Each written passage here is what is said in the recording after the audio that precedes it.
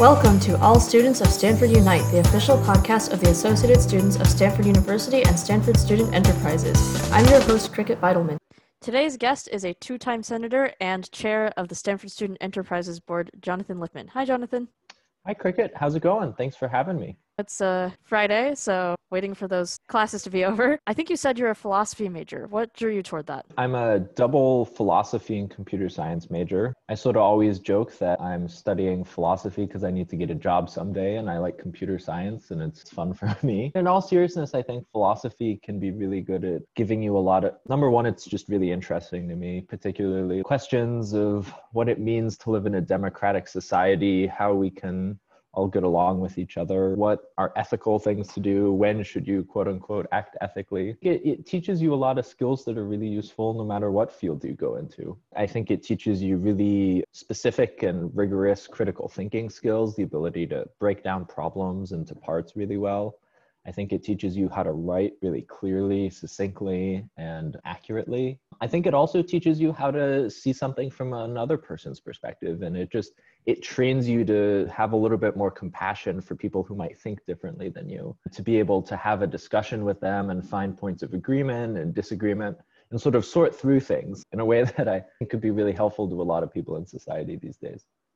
That is super cool and very relevant because I am publishing an interview with Mehran and Rob Reich. Oh yeah, great. So I'm super excited about that, and I wish we had time to dig much further into that conversation because I would love to talk about ethics and technology from a student perspective. When it comes to your future career, are you thinking about going into something ethics and technology related? The piece of advice I got about career planning is actually from the third professor in that class, Jeremy Weinstein. And he was like, I look at the friends in my life who have tried to plan their career and then the other people who have just sort of jumped to the next thing that got them really excited. And the people who just did the jumping to the next thing that got really excited ended up finding more things that they were excited about. I think that's all to say I've tried to not plan my career and to see what the next cool thing is or the next thing that seems really impactful to me. Also really excited about that course. I was actually an RA for them when they were first starting it up. So it's great that they're doing that. But hopefully something that is helpful to society as a whole, that wakes me up every day and gets me excited. A life of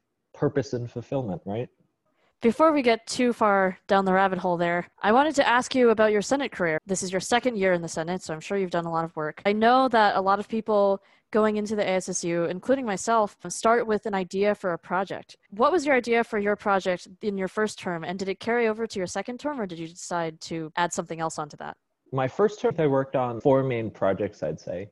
The first project I worked on, a first year requirement and future of the major. Long-range planning committees were sort of spinning up then. They had just released their initial reports in the fall there. I went around to a bunch of students and I asked them what they thought about the issues. Brings up a lot of the questions we've been talking about here about how can an education help you find a career that you find fulfilling? How can a specialized form of study versus more general study help you with that? I personally thought the proposals were really interesting, and I thought it would be helpful if they got some student reactions to it. So I put together this report. I worked with Erica a bit on it, who was then president of the ASSU. Went around to like 40 or 50 students, sat down with them, was like, here's what these 2 planning teams are thinking. And what do you think about that? And how do you think about your personal career objectives and how your education fits into that? And so we wrote up all the reactions, we had some recommendations. And then the second project I did was on sexual violence. And obviously it's an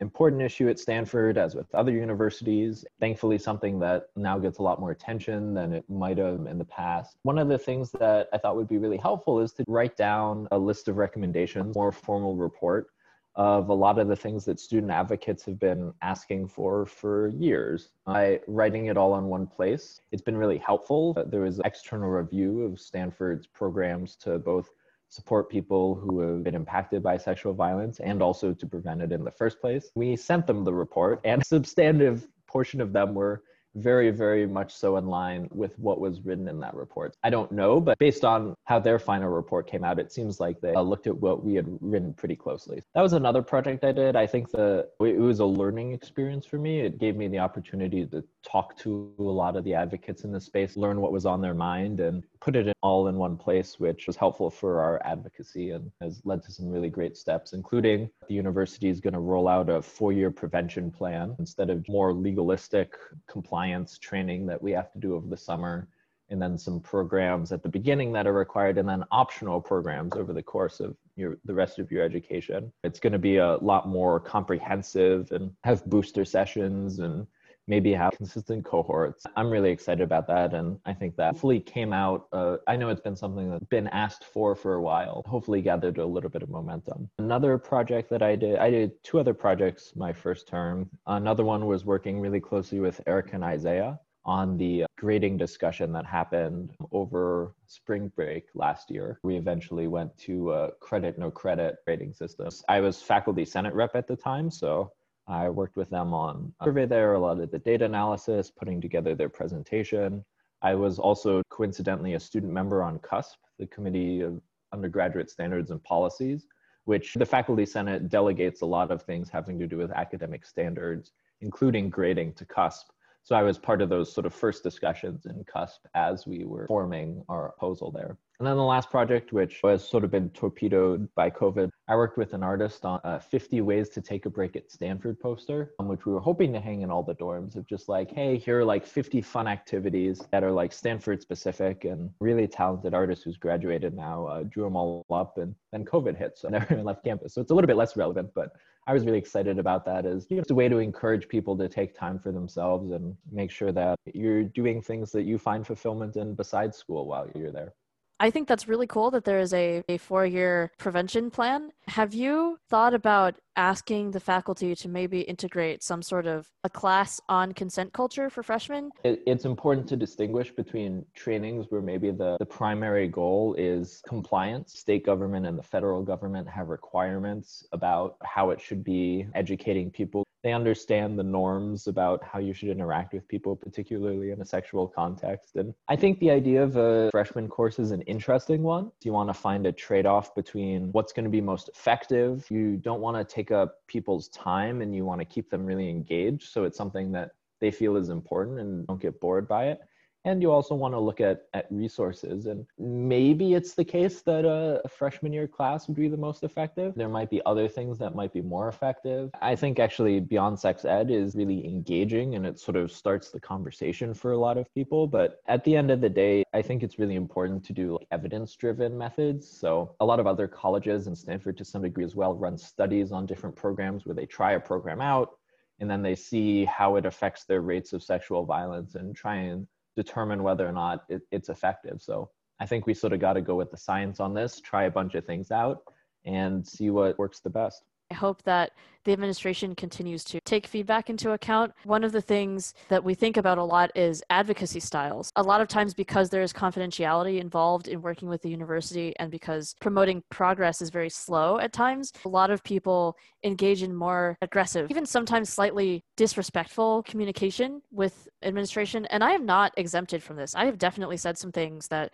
I regretted afterward because the tone has been not great. When it comes to advocacy, do you think it's more useful to take an institutionalist type of perspective and to promote change within the institution? Or do you think it's better to view ourselves as separate in terms of the relationship that we have with the university? It's a great question, and I think it's something I've puzzled over a lot. I understand the distinction you're trying to make, but I'm not sure that the right distinction is necessarily one between working within the system and working without the system.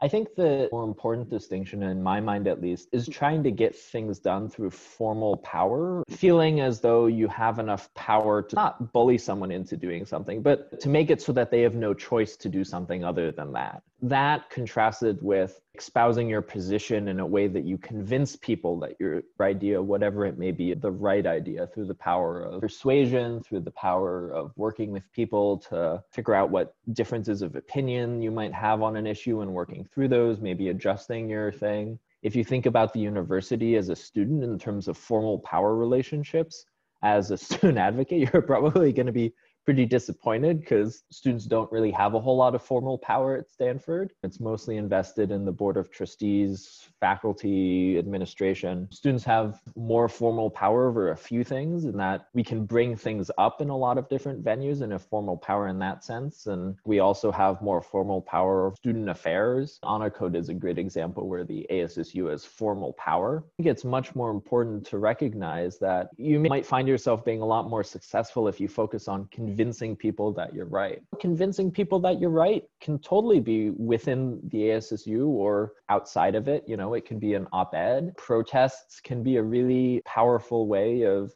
convincing people that this is something that people feel very strongly about. Raising things in discussions, and faculty senate is a great forum for debate, where if you can convince the faculty that what you think is right, they have more formal power within the university, but they have more credibility maybe than students do. So if you can convince them, I think that convinces other people that it might be a really good idea. So that's all to say, I think some of the ways I've seen the ASSU been most successful is when it can convince other people their ideas are really important, or the things that they're advocating are really important. Pressure could be helpful, but formally force people to do something or another, that maybe is a less successful approach. And both approaches you can do within the ASSU or outside of the ASSU, but I think I'm definitely in the camp of trying to convince people that something is right or wrong.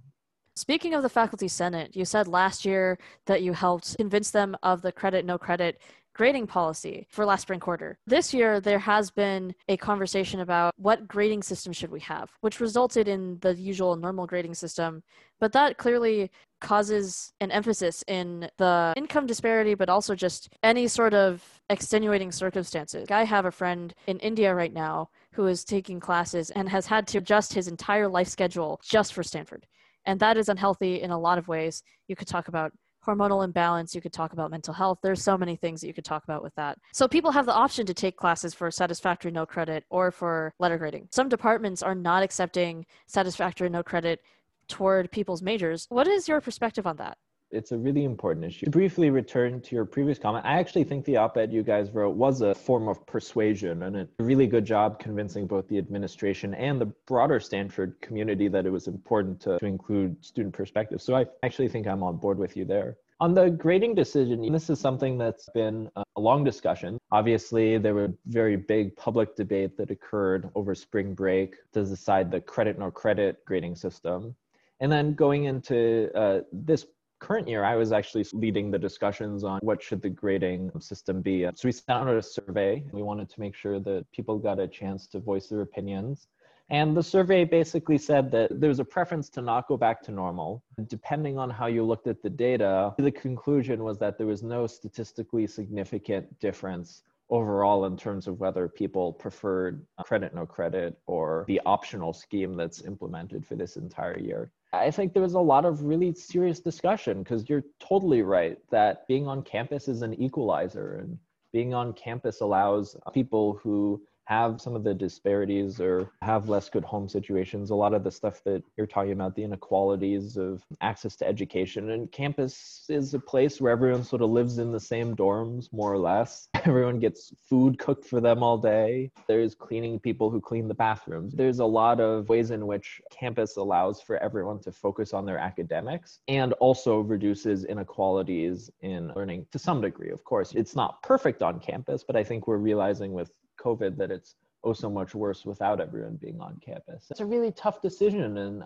honestly, what it came down to in the summer when I was talking with folks and we were deciding what we were going to advocate for, it came down to, we thought we might have been able to do fall quarter credit, no credit, universal, but there was going to be no way that we were going to be able to convince them to do the entire year, or until the pandemic let off, universal credit, no credit. So I think we made a little bit of a pragmatist decision. Having the option is better than just going back to a completely normal grading system. Obviously, it's not perfect, but hopefully it's better than the alternative, which was just to go back to regular. I think there's a lot of merit to thinking universal was right, but I think faculty really felt very strongly that wasn't going to be a good option. I'm sympathetic to some degree, where they felt like there was a lot less motivation, but I probably don't fully agree with them that that shouldn't have been considered really seriously. But it came down to a pragmatist decision. And then there have been some departments that have not accepted it. And I said during that faculty senate presentation, and I stand by pretty strongly, which is the only way this grading scheme can be successful is if departments accept it for their requirements. Otherwise, it sort of defeats the entire purpose. I haven't talked with them. I don't know their reasoning for not accepting it. Maybe they have a good reason that I'm just not thinking of, but I really think that it's important that departments accept it. Otherwise, it sort of leaves students stuck between a rock and a hard place, which is the worst thing you want to do. They talk about students having less motivation, but I almost think that students might have more, in that there's less pressure, and pressure can definitely be a good motivator. But it also means that people can discover whether they have passion for a subject. Like you were saying earlier, passion leads to career success. I'm sure plenty of people will disagree with me.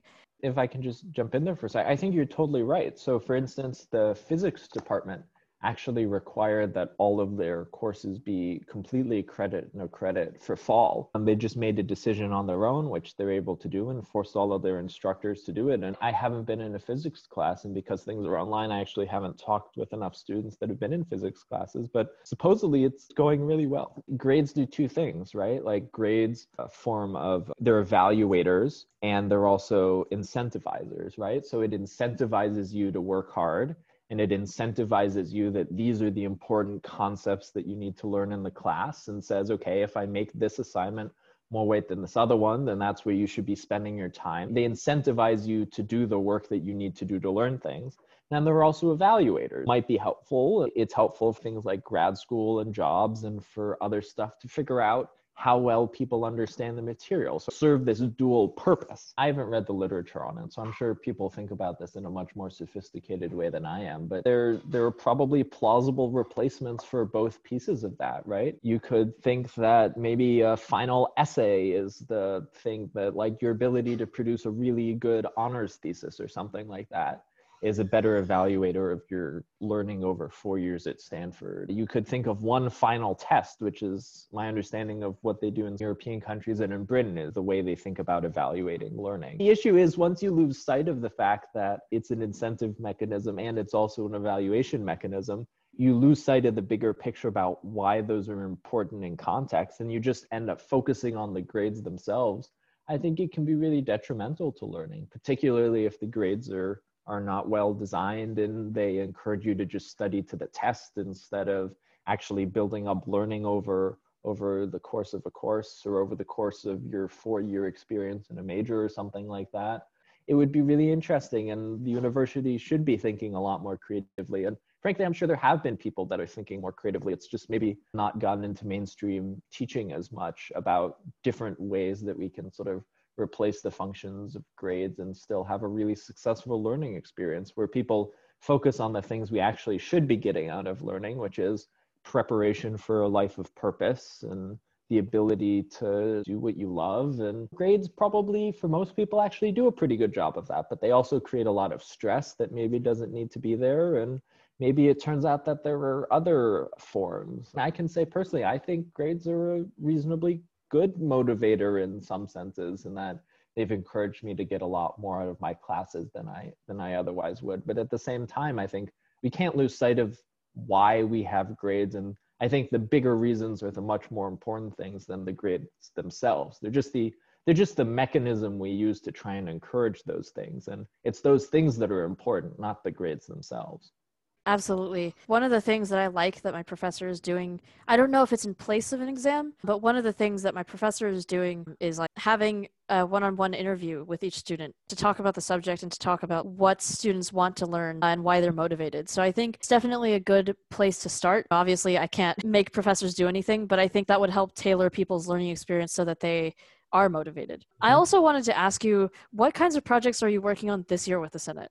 One of the projects that I worked on was that grading thing. The project that I worked on before that was the administration doesn't get nearly enough student input, and I think most people probably agree with that. It takes a lot for the administration to put together ways to get input, and because they have to do it really well and make sure it's completely fair and everything like that, there's a lot of they're subject to a lot of regulations and legal concerns and whatnot. I think there's a lot of startup costs for them to do that. I found that the ASSU isn't subject to those things, and we can collect a lot of student input.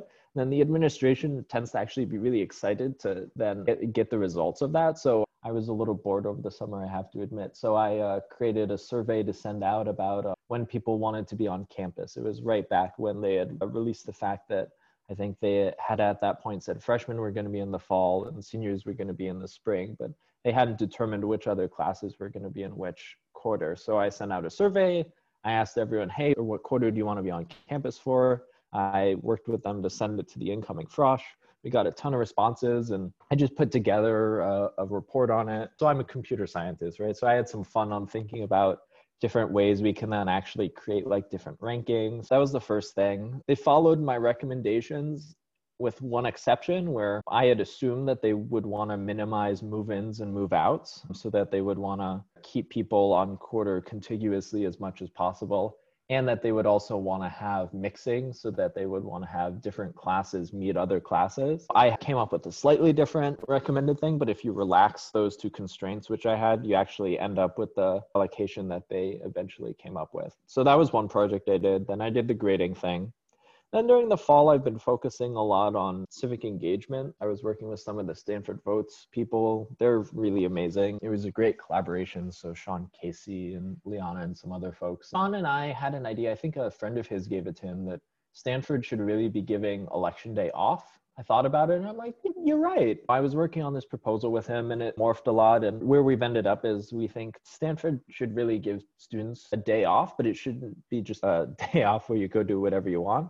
Should really be like a civic day of service. We're thinking about exactly what it'll be, but my opinion at least is it's like a day where you're expected to vote first and foremost, or if you're eligible. And then second, you're expected to engage civically. You're expected to it's supposed to be a moment to reflect on what it means to live in a democratic country. It's supposed to be a chance to reflect on what it means to be a citizen of a community, whether that's the community that is the town that is Stanford, whether that's a national community, whether that's the community you come from. Learn what it means to get along with other people there. And I think it's really sad how a lot of that community mindedness has eroded a little bit. A lot of it's due to technology probably, but a lot of it actually came before that. I mean, so over a book I was reading, Bowling Alone, which is a book by Robert Putnam, who talks a lot about this and has sort of done a lot of the sociological data finding to prove that people in the US are a lot less community focused than they were before and have less good citizens and they vote at lower rates and other things like that. So it's really important as an institution of higher education. It's always interesting the tension between telling students what they think important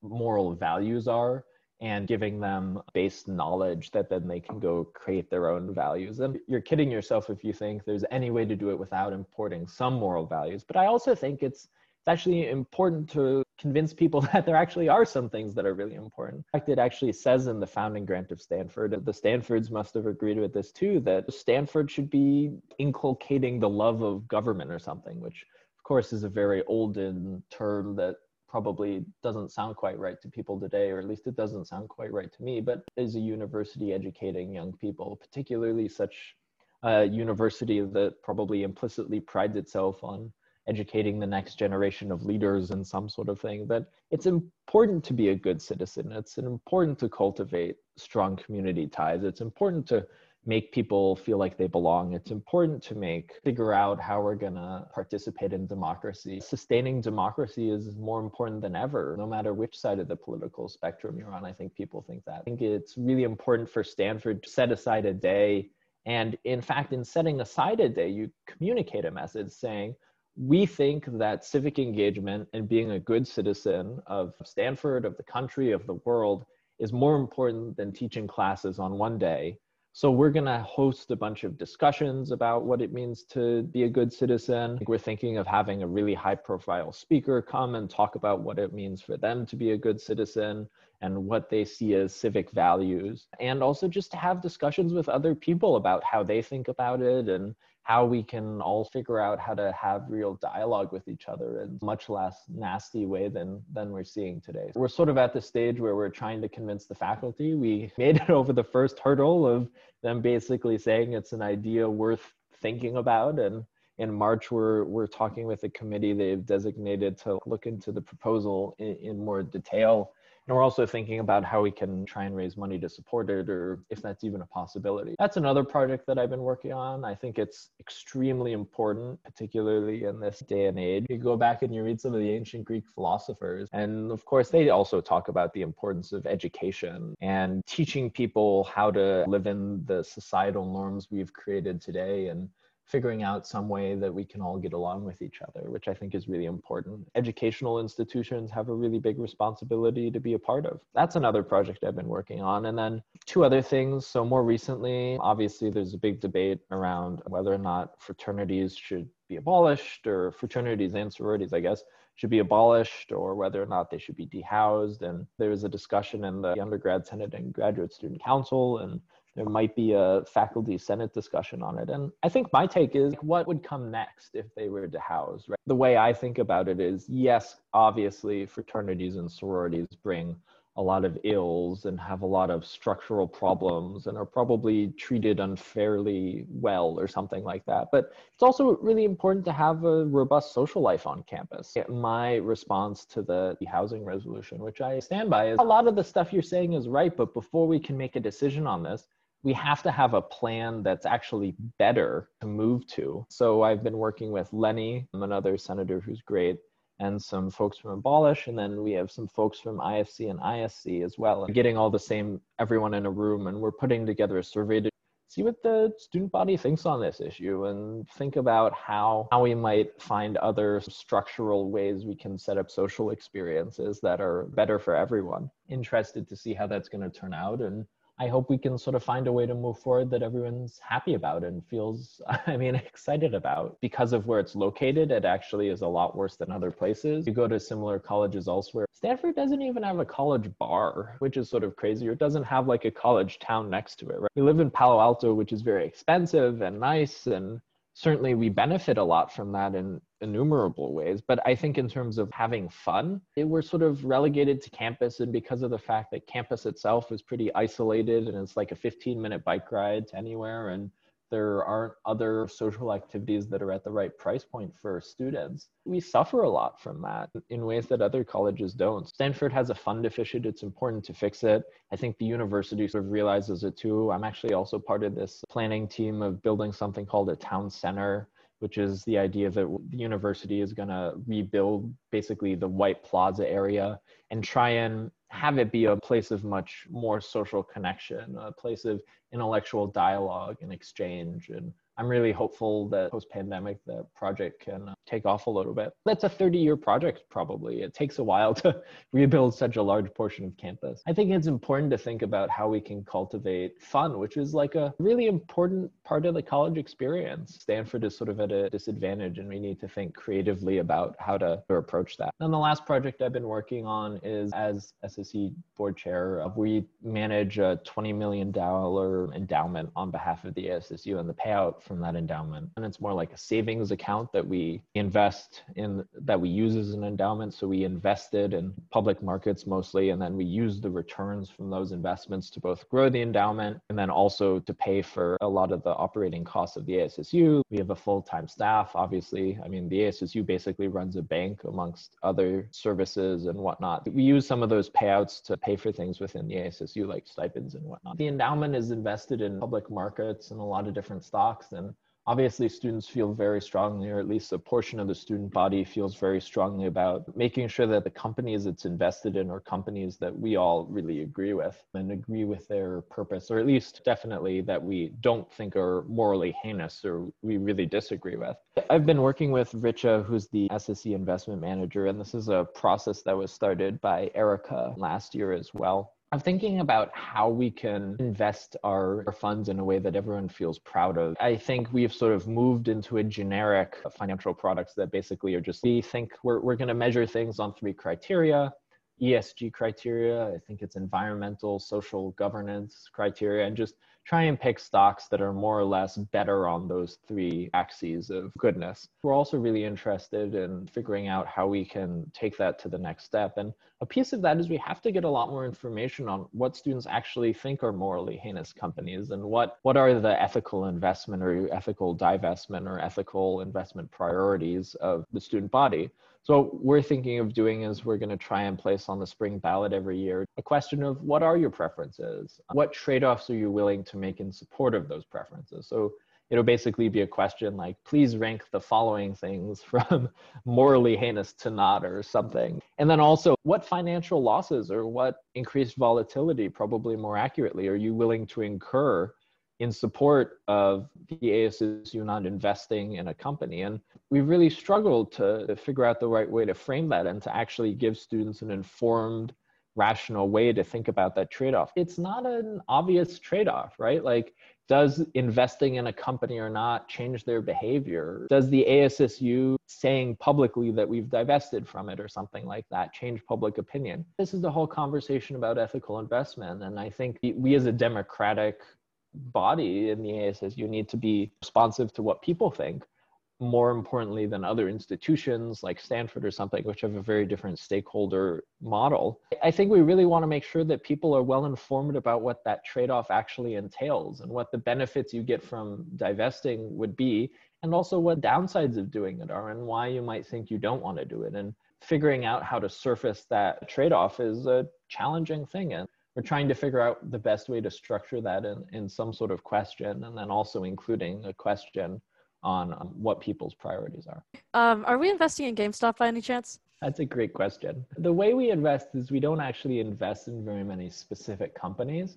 We invest in broad market indices that have most companies in the US in them. We probably indirectly have a GameStop position. We're much more interested in investing in the entire US economy or the entire world economy or the entire world bond market or like loan market, Why do you think a college bar is important? I use the college bar as a little bit of for just like ways that are not university provided, that are places students can go have fun, right? It could be a bar, it could be a cheap restaurant, it could be a cheap movie theater, things that are not university provided, that are places students could go have fun, that are cost accessible. Whereas Palo Alto is really expensive. It's pretty far away.